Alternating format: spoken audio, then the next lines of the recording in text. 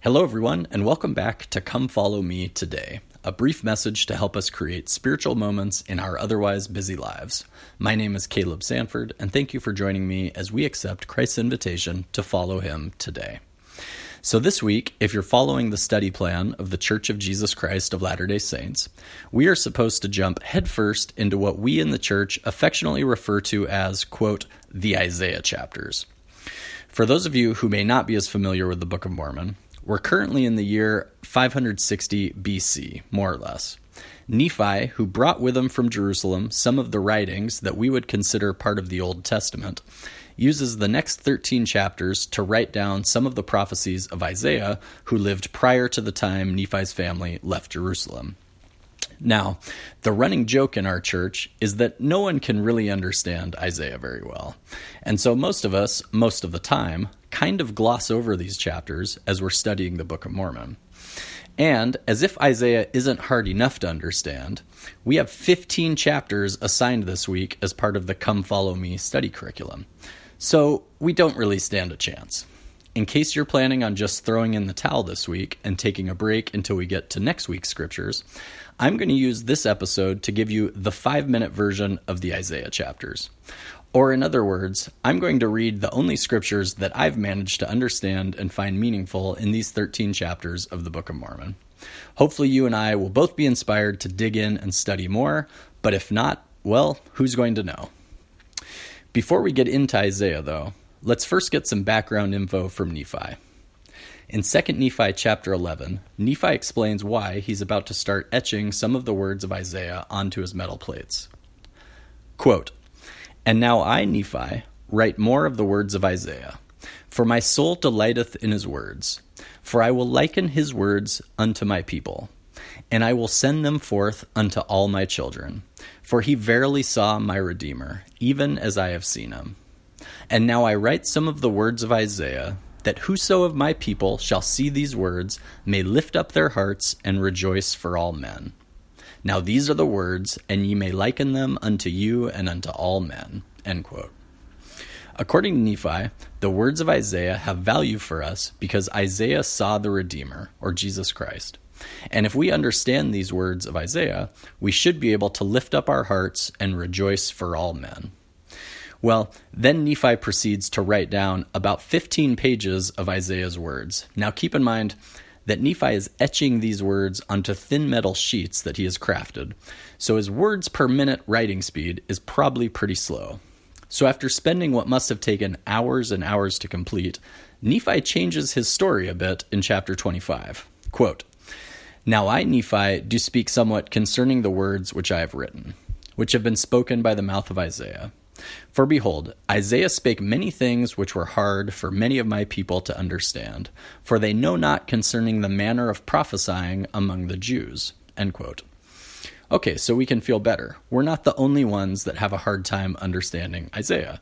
Nephi's people couldn't either. And it's because most of us are not familiar with the manner of prophesying among the Jews. Quote, "Yea, and my soul delighteth in the words of Isaiah. For I came out from Jerusalem, and mine eyes hath beheld the things of the Jews. And I know that the Jews do understand the things of the prophets.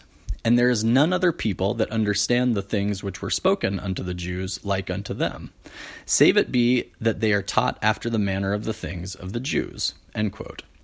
So bottom line, unless you grew up learning the traditions of the Jews and understanding their manner of prophesying, you're probably not going to totally understand the words of Isaiah, so don't feel bad. That being said, there are some really cool scriptures hidden within these 13 chapters of the Book of Mormon, so allow me to share some of my favorites. I'm going to blend all of them together, so if anything stands out to you, you'll have to dig in and find it yourself. So here it is, the 5-minute version of the Isaiah chapters. Quote, "And it shall come to pass in the last days, when the mountain of the Lord's house shall be established in the top of the mountains, and shall be exalted above the hills, and all nations shall flow into it. And many people shall go and say, Come ye, and let us go up to the mountain of the Lord, to the house of the God of Jacob, and he will teach us of his ways, and we will walk in his paths. For out of Zion shall go forth the law, and the word of the Lord from Jerusalem. O house of Jacob, come ye, and let us walk in the light of the Lord. Yea, come, for ye have all gone astray, every one to his wicked ways. Woe unto them that call evil good, and good evil, that put darkness for light, and light for darkness, that put bitter for sweet, and sweet for bitter. Woe unto the wise in their own eyes, and prudent in their own sight. Woe unto the mighty to drink wine, and men of strength to mingle strong drink, who justify the wicked for reward, and take away the righteousness of the righteous from him. Therefore the Lord himself shall give you a sign. Behold, a virgin shall conceive, and shall bear a son, and shall call his name Emmanuel. Butter and honey shall he eat, that he may know to refuse the evil, and to choose the good. The people that walked in darkness have seen a great light. They that dwell in the land of the shadow of death, upon them hath the light shined.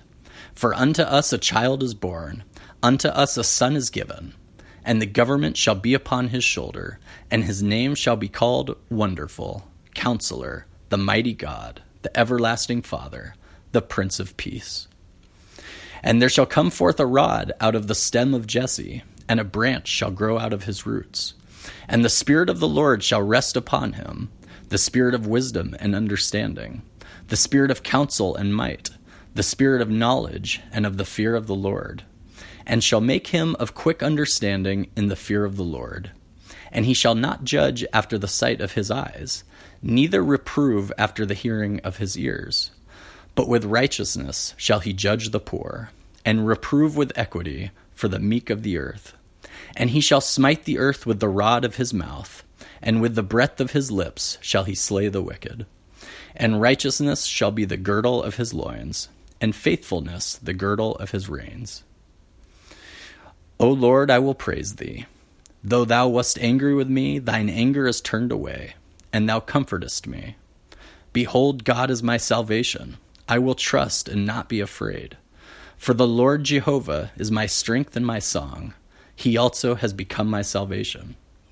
Therefore with joy shall ye draw water out of the wells of salvation. And in that day shall ye say, Praise the Lord, call upon his name, declare his doings among the people. Make mention that his name is exalted. Sing unto the Lord, for he hath done excellent things. This is known in all the earth.